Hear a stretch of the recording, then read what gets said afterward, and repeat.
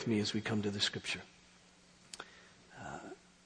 Father, I pray that you would be with us still. You've been with us always, but certainly this morning as we began to worship, we invoked your presence among us and acknowledged that you're here and ask you to help us even as we worship you. We know that you've set aside one day in 7 for us to stop and gaze upon you so that we would understand anew, aright, afresh, who we are, who you are most certainly, but who we are in you, so that we might live as we ought. And so we pray, God, that you would now open your word to us, that we could hear it, understand it, believe it. It would sink into our hearts. This we pray in Jesus' name.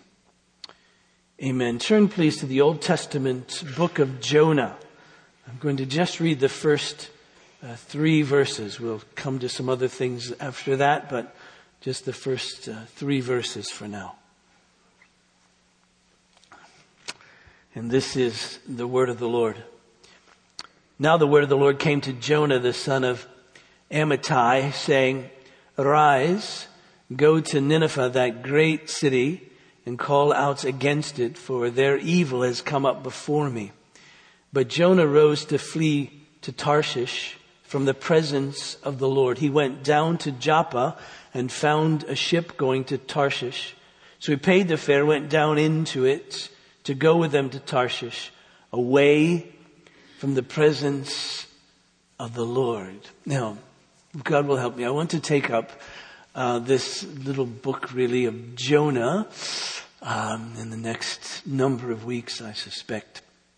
And this book is called a minor prophet, not because of its significance. That is to say, to call it a minor prophet isn't to say that it's insignificant. It's just to say that it's shorter than the major prophets who are longer. That's all that word means. For us, they're the major prophets of Isaiah, Jeremiah, and Ezekiel, the longer ones, and then the shorter ones, which are these last 12 books as we have them arranged in our Bibles. Last 12 books of the Old Testament. So it's minor in the sense that it's one of the shorter ones, and thus it is, but really it's one of the most well-known ones. If you mention Jonah out and about, most people know Jonah. Sadly, all they know of Jonah often is the fact that it's told that he was swallowed up by a whale, really a great fish as we have it. He was swallowed up by a great fish. And so that's really Jonah's notoriety throughout the world in coloring books and cartoons. But he should be known for more than that. But sadly, because of this great fish incident, many people think that Jonah really isn't a real person. It couldn't be a real incident that took place. I mean, how could that ever happen? But the truth of the matter is that some think it's just simply a parable that's put into the Bible to teach a lesson, a parable to teach us a very pointed kind of lesson. And it certainly does teach us a pointed kind of lesson. As we read through it, we learn of Jonah and his life and learn some things through him. And also we learn about God, of course, and God's great compassion and mercy. And we learn something of repentance and God's warning of judgment and all of that. So there's pointed messages here, but there's no need to think really that this isn't real, that it didn't really happen, that Jonah isn't a real person. In fact, we have a record of Jonah's life in 2 Kings. If you have a Bible or something and you want to turn to this in 2 Kings in chapter 14, if you're quick in your Old Testament looking ups, in 2 Kings in chapter 14 and verse 23, we read this. In the 15th year of Amaziah, the son of Joash, the king of Judah, Jeroboam, that would be Jeroboam the second, Jeroboam the son of Joash, king of Israel. You'll notice the difference between Judah and Israel. The kingdom of Israel has split into the northern kingdom and the southern kingdom. The southern kingdom being Judah, the northern kingdom being Israel, still called. The Jeroboam, the son of Joash, king of Israel, began to reign in Samaria, and he reigned 41 years, and he did what was evil in the sight of the Lord. You know that? The northern kings always did what was evil in the sight of the Lord. Some of the southern kings didn't, but the northern kings always did. He did not depart from all the sins of Jeroboam, the son of Nebat, which he made Israel to sin. However, notice this about this Jeroboam II. He restored the border of Israel from Lebo Hamath as far as the sea of Arabah, according to the word of the Lord. So he was blessed even in his wickedness, if you will. And the borders around Israel were restored. That is, they had been taken by Samaria back in chapter 13, of 2 Kings. But now they were restored, and so he was able to get them back, if you will, according to the word of the Lord, the God of Israel, which he spoke by his servant Jonah. So that it was Jonah again. And the same Jonah, the son of Amittai, the prophet who was from Gath-Hepher.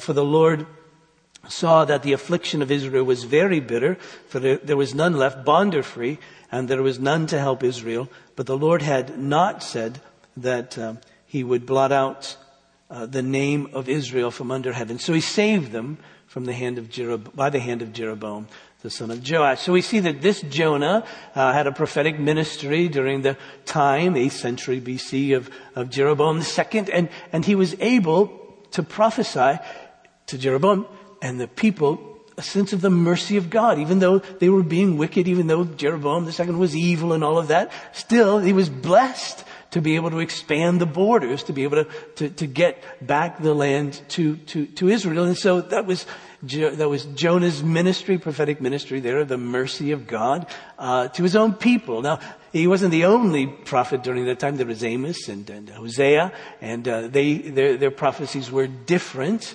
to Israel than Jonah's. But Jonah, a real guy. And so this starts out, as you read this, you read about Jonah, the son of Amittai. You say, this is the same Jonah. So we're talking about a real person here, not simply a person of a parable or a myth or a good story, whatever the outcome may be. And certainly the fish incident is unusual, right?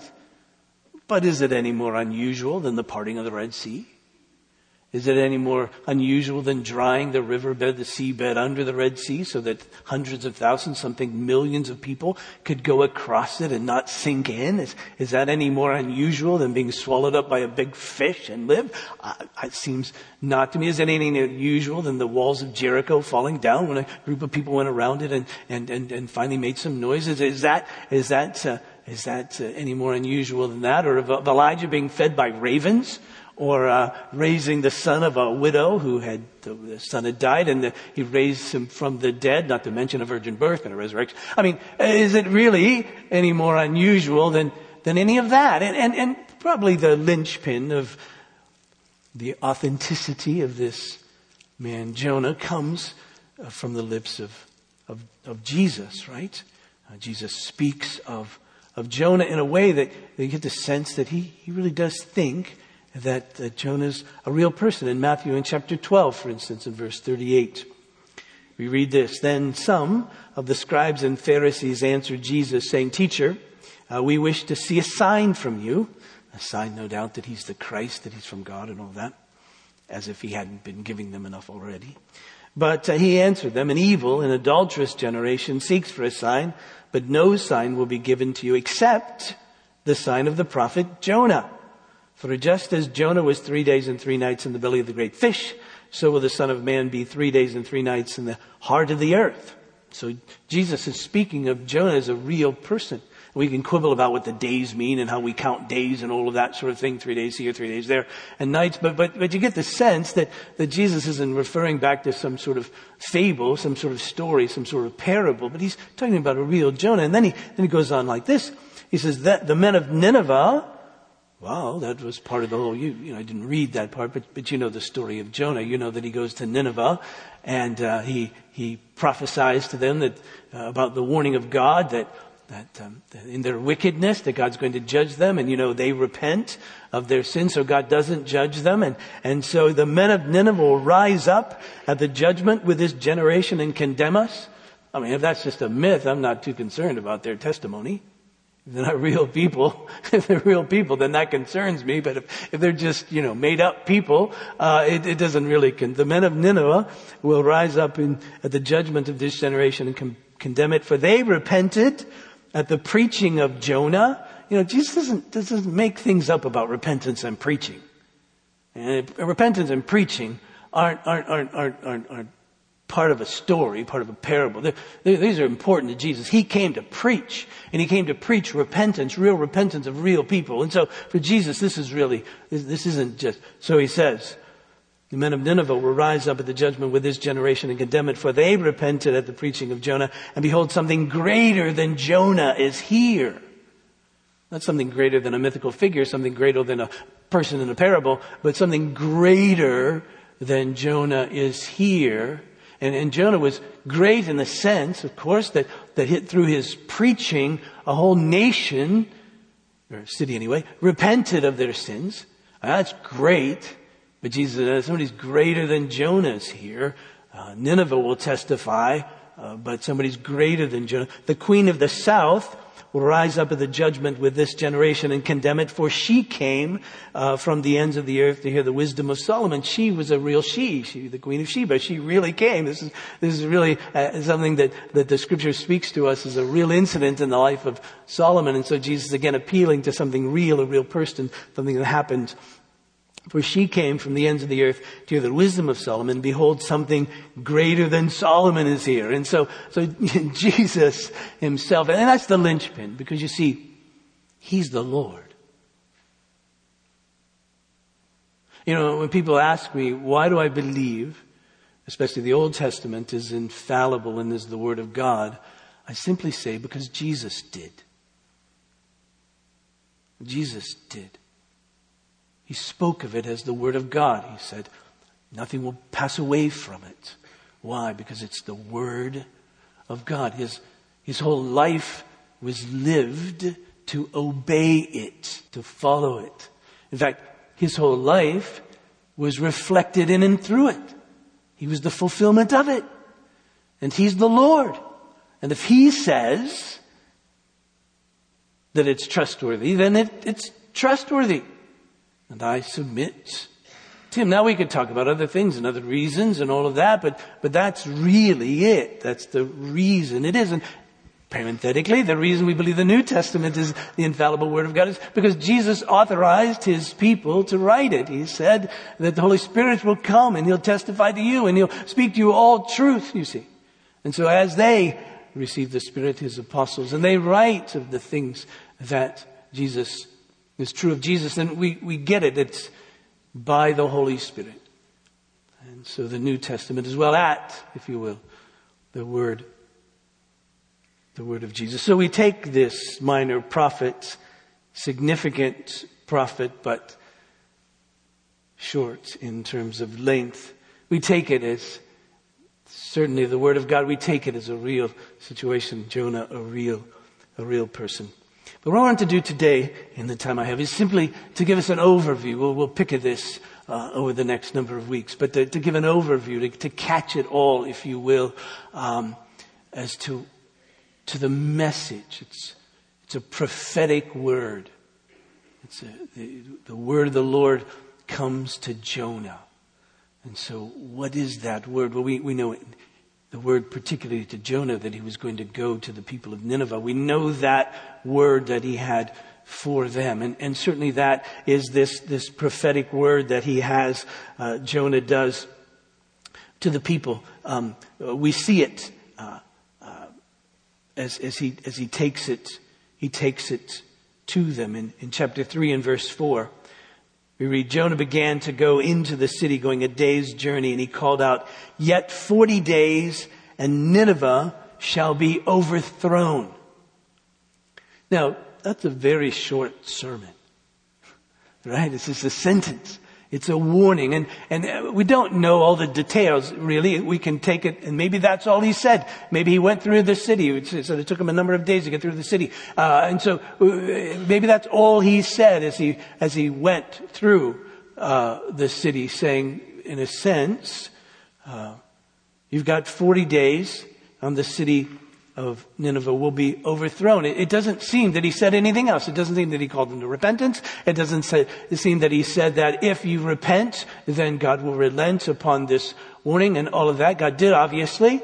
In fact, always in the warning from God is the provision that if people repent, he will turn away from this judgment. The prophet Jeremiah in chapter 18 puts it like this, verse 7. If at any time I declare concerning a nation or a kingdom that I will pluck up and break down and destroy it, and if that nation concerning which I have spoken turns from its evil, I will relent of the disaster that I intended to do to it.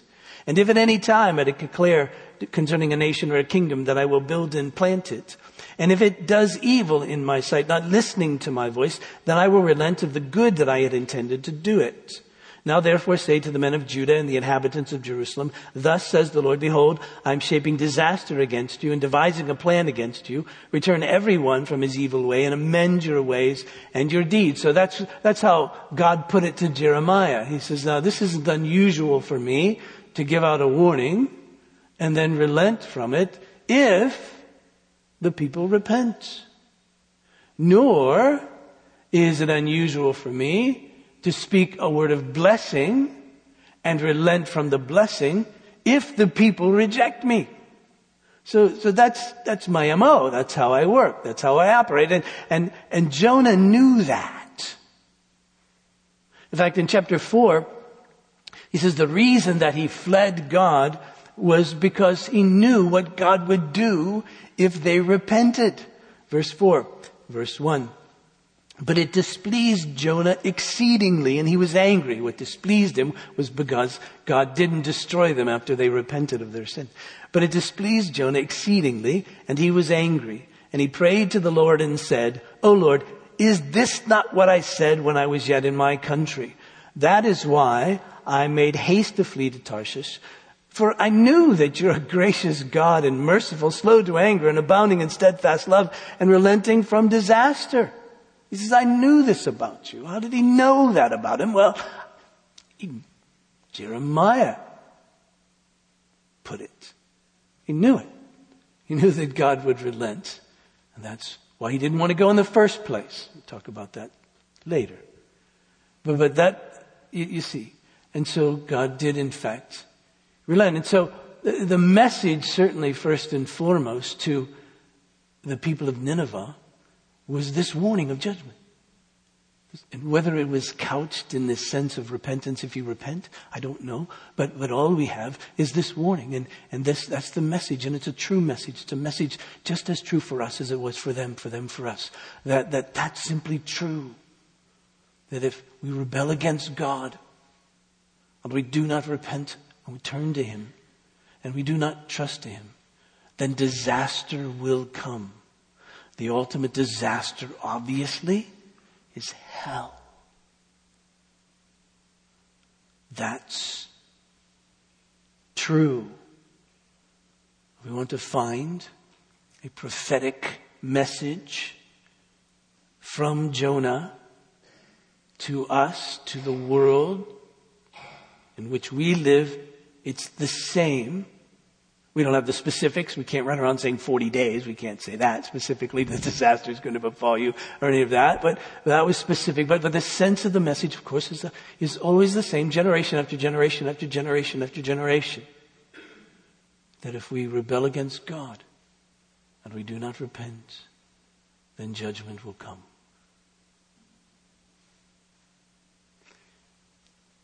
But there's another message as well.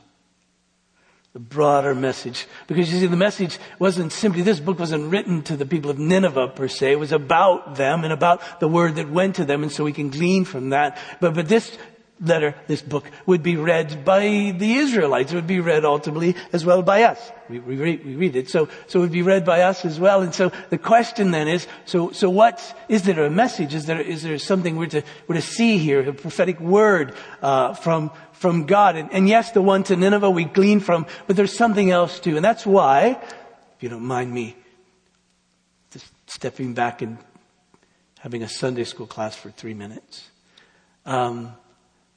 That's why the book of Jonah is called a prophetic narrative. Okay, can you just it's not a hard thing to think about. A prophetic narrative, meaning that the story itself is prophetic. That's why it does lead to people thinking it's a parable, because it feels like that. It seems like that, if you will. Please understand, I believe it's a real person and a real incident and all of that. But the way it comes to us in this prophetic narrative, we hear the prophecy by way of what happens in the context of Jonah's life and his relationship with God. See, a prophetic narrative. You can see that, for instance, in the life of Hosea. If you read the prophecy of Hosea, what's God saying? Well, we hear it. We hear this prophetic utterance, if you will, through the life of Hosea. Happens glimpses of other prophecies, other prophets, where they have enacted prophecies, where they do something and you see what they do and they go, oh, that speaks volumes. This speaks volumes to us. So the question is, what do we hear as we walk our way through this minor prophet, this life of Jonah? Yes, we hear the prophetic word to Nineveh, but what else? What else do we hear? What else? What other message is there? And I would say this first. This is just overview this Sunday. I would say this first, that we don't want to be like Jonah, right? I mean, if you know the story of Jonah, and we read the call of Jonah to go to Nineveh. We see that he flees from the presence of the Lord. And just that, we think, what an odd thing for a prophet to do. I mean, some of the prophets were rather reluctant to be prophets. I mean, Jeremiah says, I don't want to do that. God says, you will. And so he said, all right. Even Moses, we look at the life of Moses. He said, I'm not your guy. How about my brother? And God said, no, you. Oh, no, you. He was reluctant. So he went. And Jonah just simply fled. Not only did he flee geographically, you get the sense, by the way it's put here, you get the sense that he fled spiritually as well. Now, if you think of it, you don't need to know this, but if you think about this, that Nineveh is northeast of where Jonah was in Israel, and Jonah went west. Now, I'm not very good with maps. And if I did that, my wife would say, he doesn't have a clue where he's going. But Jonah knew had a clue where he's going. He knew exactly where he was going. He was going the other way. He was fleeing from the place where God wanted him. But notice how it's put here, at least in the ESV. He rose to flee from Tarshish from the presence of the Lord. Now, in one sense, of course, that's silly. Right? To try to flee from the presence of the Lord. That's silly. This is the Lord. If he's really the Lord, he's omniscient. He sees everything. He's omnipresent and all those kinds of things that we know to be true of God. It's sort of like being the little kid. You know, little kids go like this. You can't see me. Well, it's cute when you're 2, but it's not so cute when you're like whatever age Jonah was. And so spiritually speaking, that's exactly what he was doing. He was running to Tarshish going, if I get there, God will never see me there, you know? And so it was silly, but we get what he means. He was fleeing from that which he knew God desired of him. God wanted him to do, wanted him to believe, wanted him to be.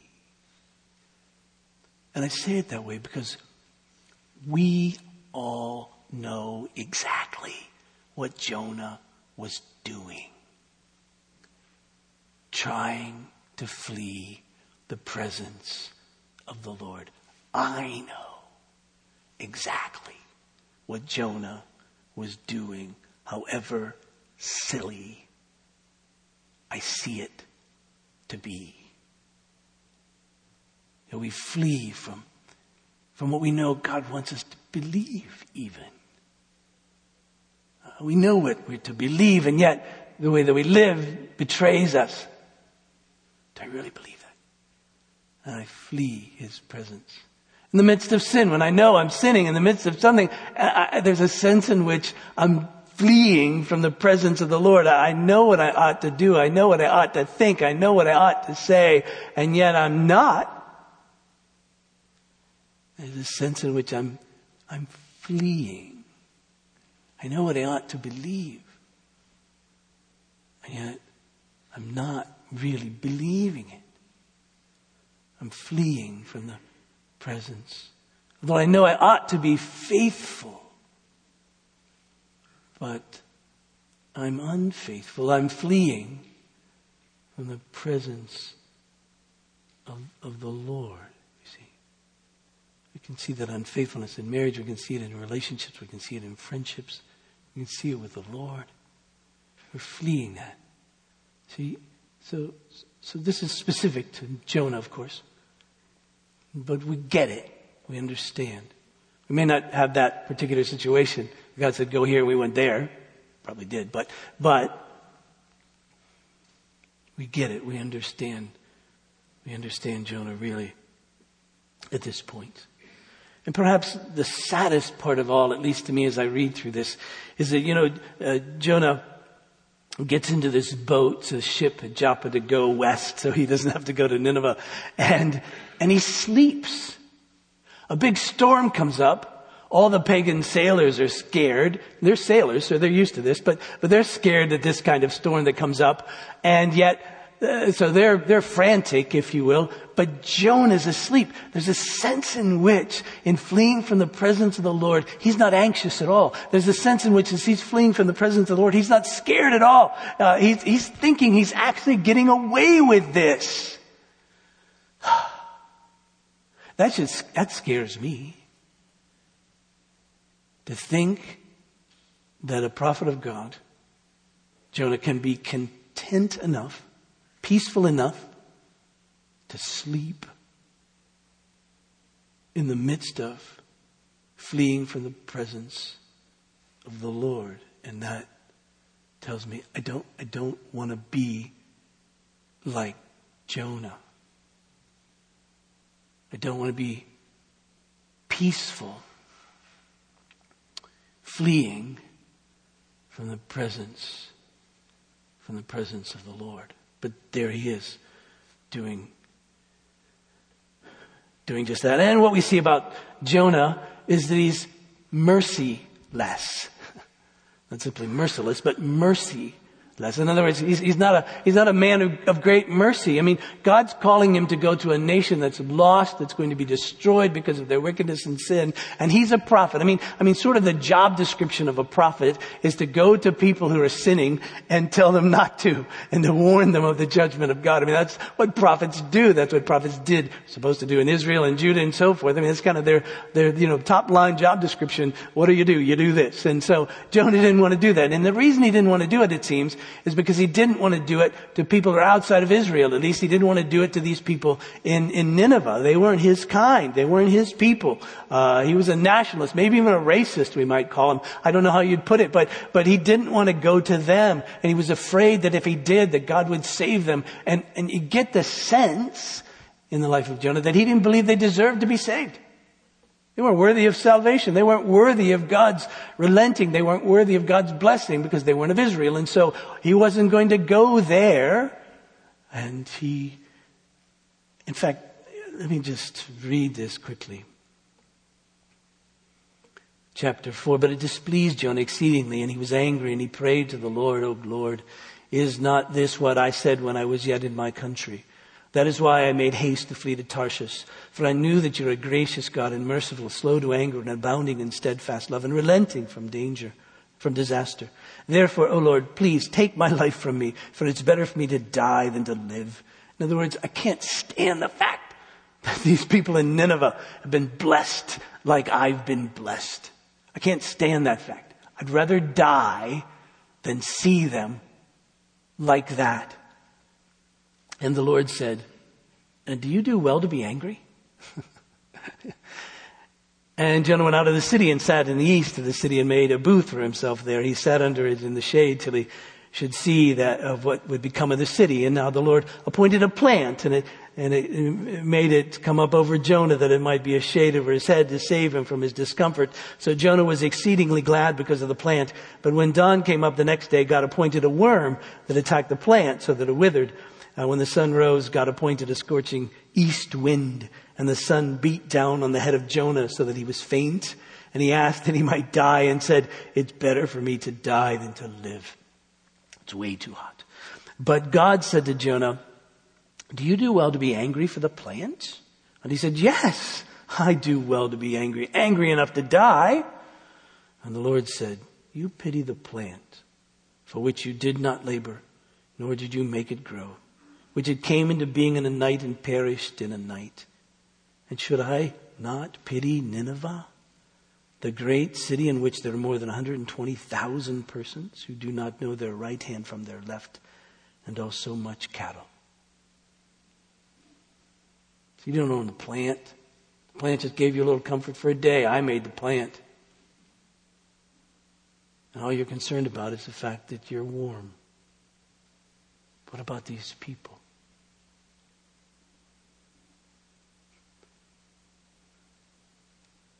I think about that. Sometimes I can be more crazed in the fact that my air conditioner goes out on a hot day than the fact that my neighbors are lost. No, I know, I get it. I can get my air conditioning fixed really fast. My neighbors might be another story. But I think about that. Why does one affect me so quickly and much, and another, not so much? I don't want to be like Jonah. That's a message. That's a message. But then there's another message, and here's the key, I think.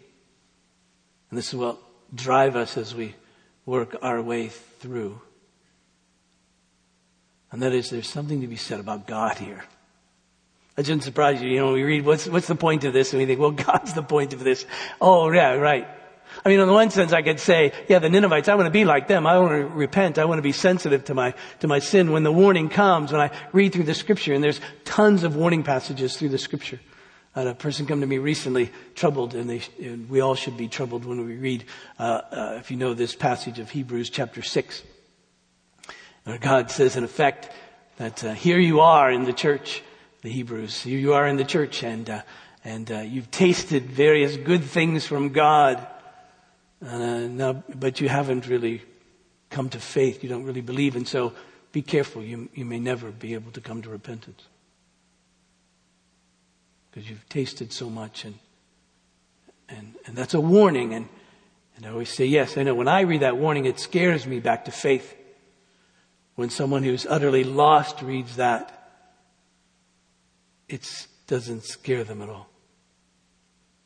And I'm warned by it. I want to be warned by the warnings. I want to be scared by the warnings. I want to be slapped in the face by the warnings. I want to be shaken by the warnings. As I read through the scriptures, I want to be like the Ninevites, but I don't want to be like Jonah. Oddly enough, I want to be like the pagan people and not like the covenant man in this incident. But yet, there's something about God. What does this tell me about God? You see, because when we read the scripture, the question we should always be asking is, what is this telling me about God? Because you see, God's it. God's it. That's what we're after. Who is God? How do I know Him? Everything is important as it relates to God. Sometimes we say God's first, everything else is second, third, fourth. Could I say that's not the best way to think of it? Because God's not first in a list. God's first of the list. God's preeminent in all things. God isn't first, my family second, me third. God's first in my family. God's preeminent in my family. By that I mean God defines what my family is and what my family is to be. That's what it means. He's preeminent in my family. What I need to know, what does God think about family? How does God think a husband should be, a father should be? That's what I want to know. God's not simply first and my job is second. God's first in my job. First, in the sense that he's preeminent, he defines what my job is to be. He's defined how I'm to do the vocation to which I'm called, not just in ministry, but yours as well. How do I understand my vocational life? How do I understand my job in the context of who God is and what he's called me to be, you see?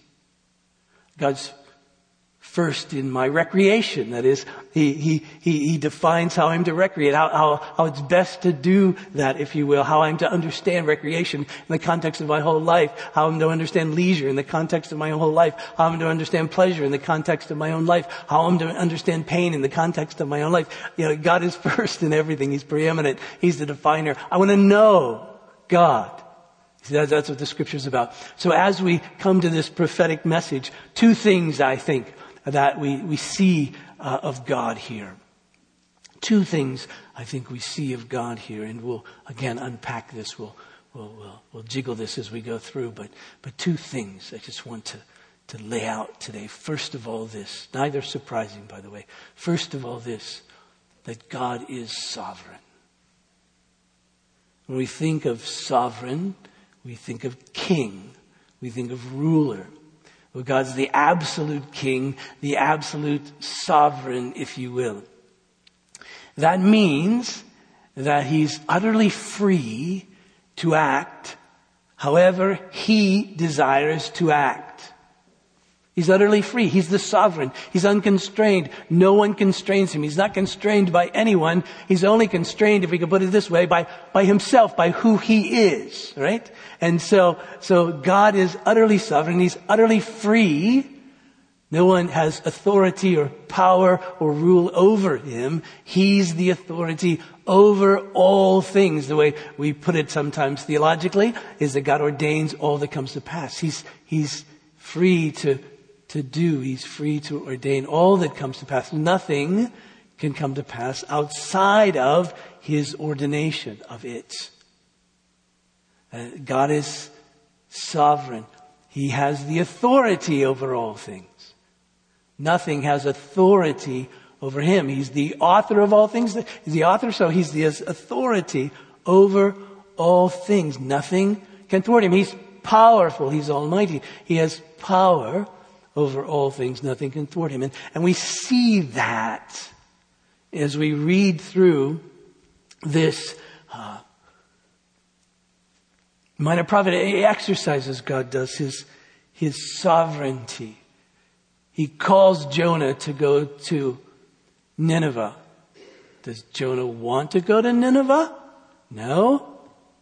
Does he eventually want to go to Nineveh? Yes. Does he go to Nineveh? Yes. Why? Because God is sovereign over this prophet.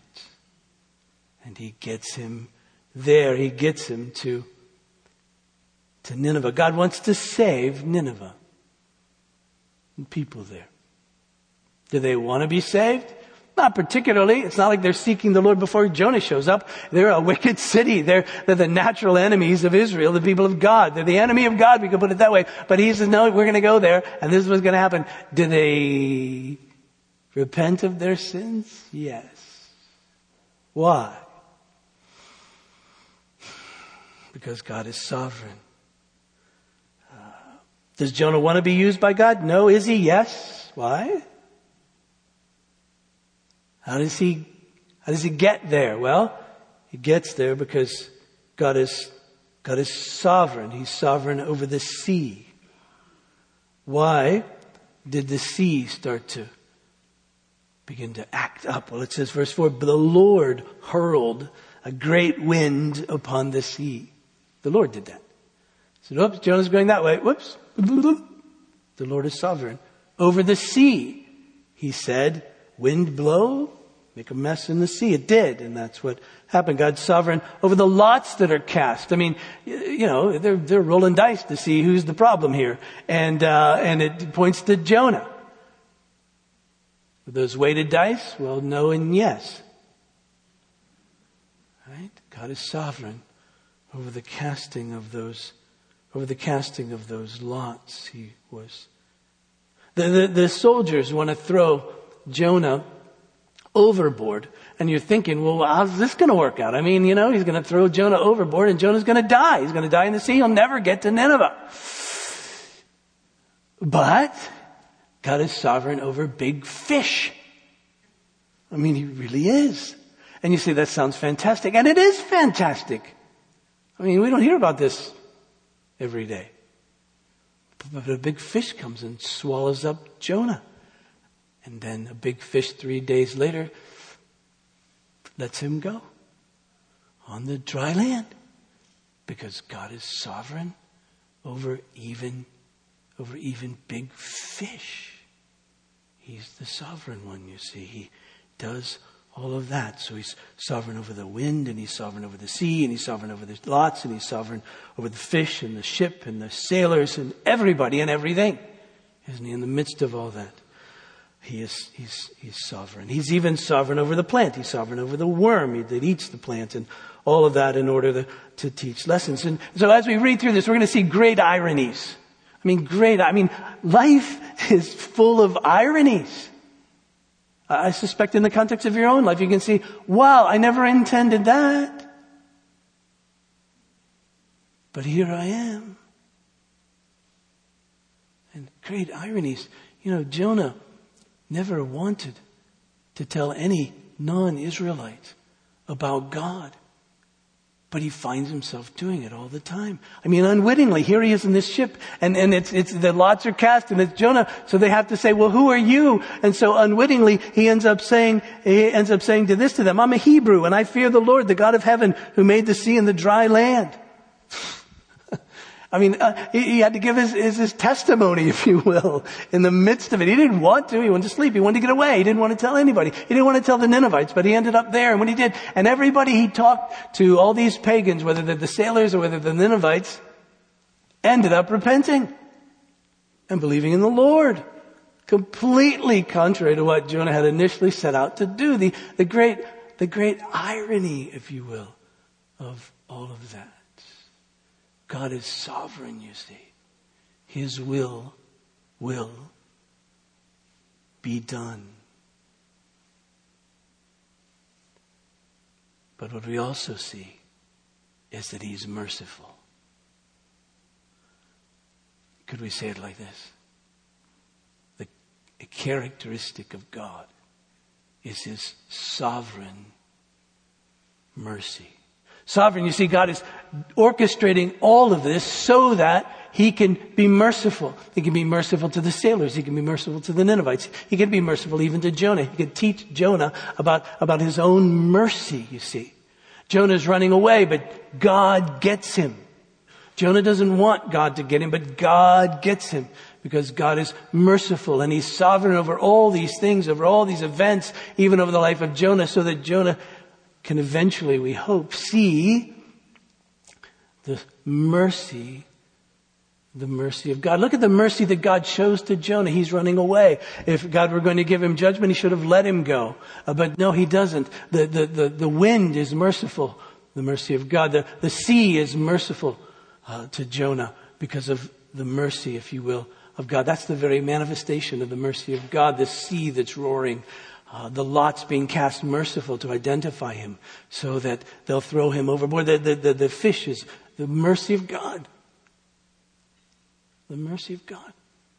Some of you might be thinking back through your own life and saying, I know my big fish. I know the mercy of God. I know my big fish that came and swooped me up. And in the midst of that fish, I repented of my sins. Who sent that fish? The mercy, sovereign mercy of God. The mercy of God to the sailors.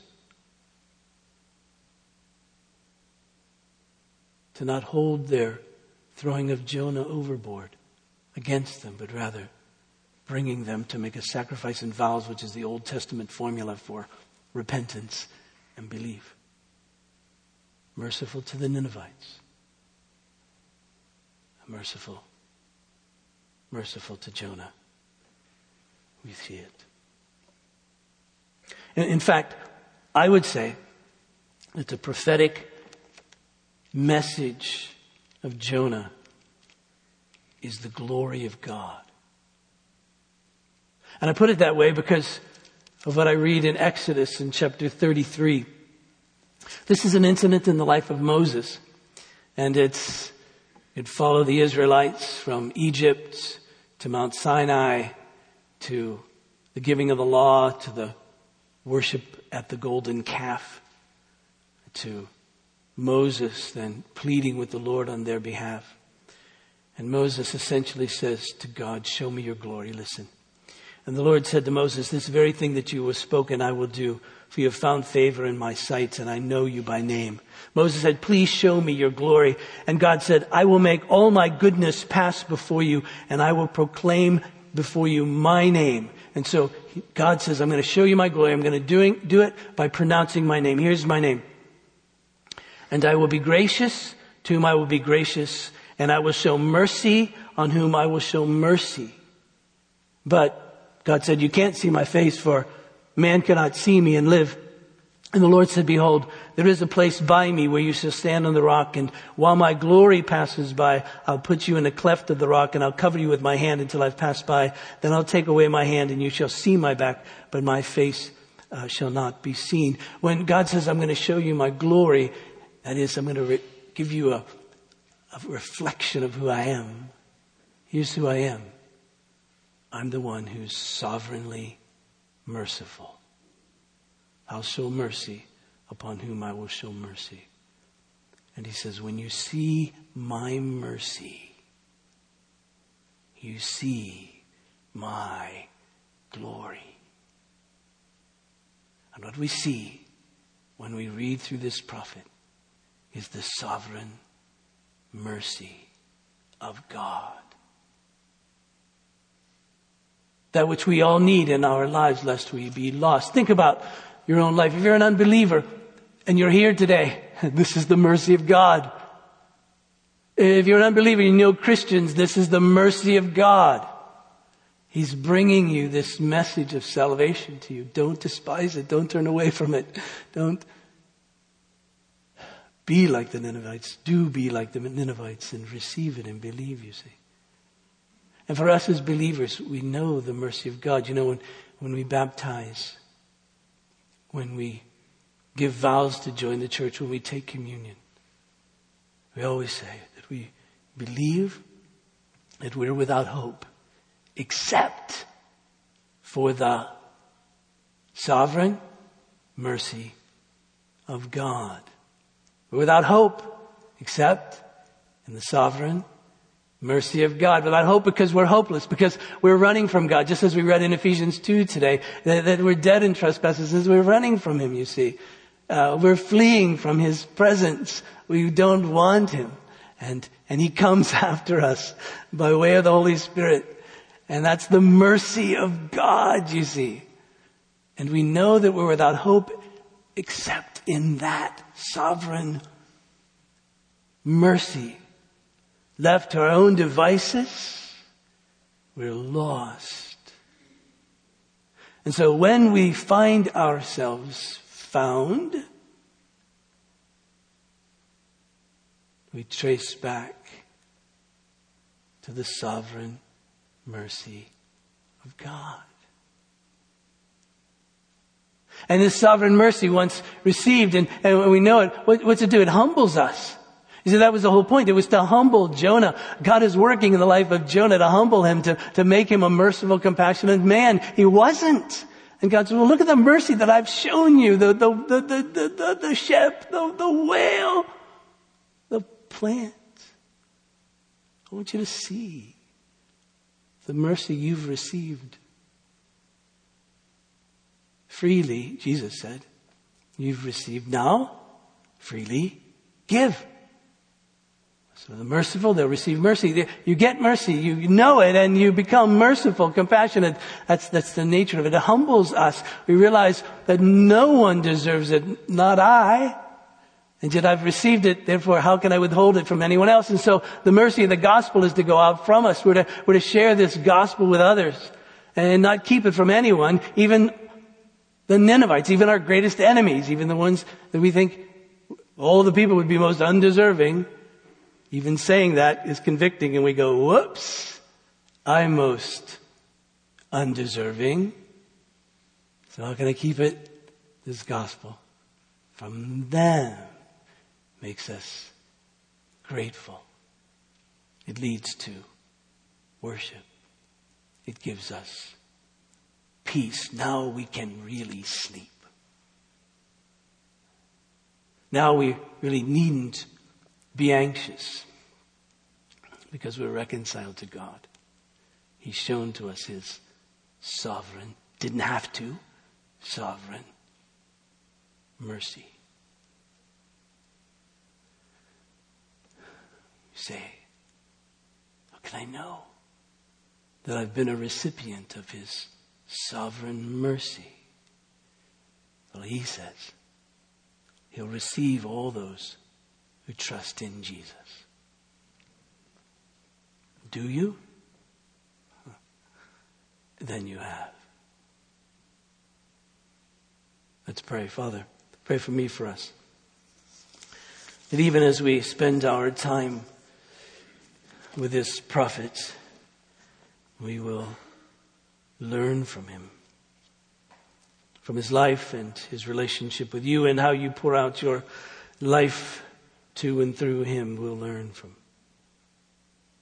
him how we are to be. Grant to us mercy.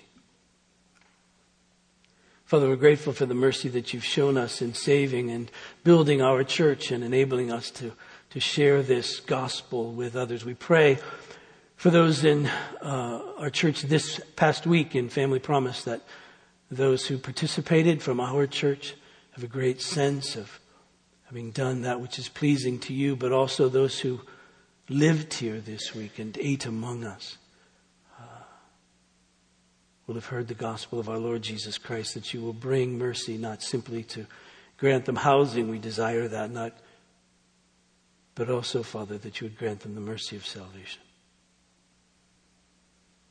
Father, pray that you'd be merciful for Mickey Santee tomorrow as her surgery comes, and we pray that your mercy would be manifested through doctors and nurses and family and friends and all who care for her. And that your mercy would be shown by healing her from this cancer and granting her sweet recovery from this surgery. For our dear Lorraine Canistra, that you would be merciful to her and heal her infections. For Melissa Foster, you'd be merciful to her, God, even as she faces this extensive surgery in a week. That you bring healing and strength to her. Father, we pray for Rick and Kelly in Costa Rica, that you'd bless them on this Sunday. Be merciful to them. We thank you for the great mercy that you've shown to John and Tiffany Hiller on the birth of Frederick Charles. We're grateful. Father, be with us. May we know your mercy, and may your mercy resound from us. In Jesus' name.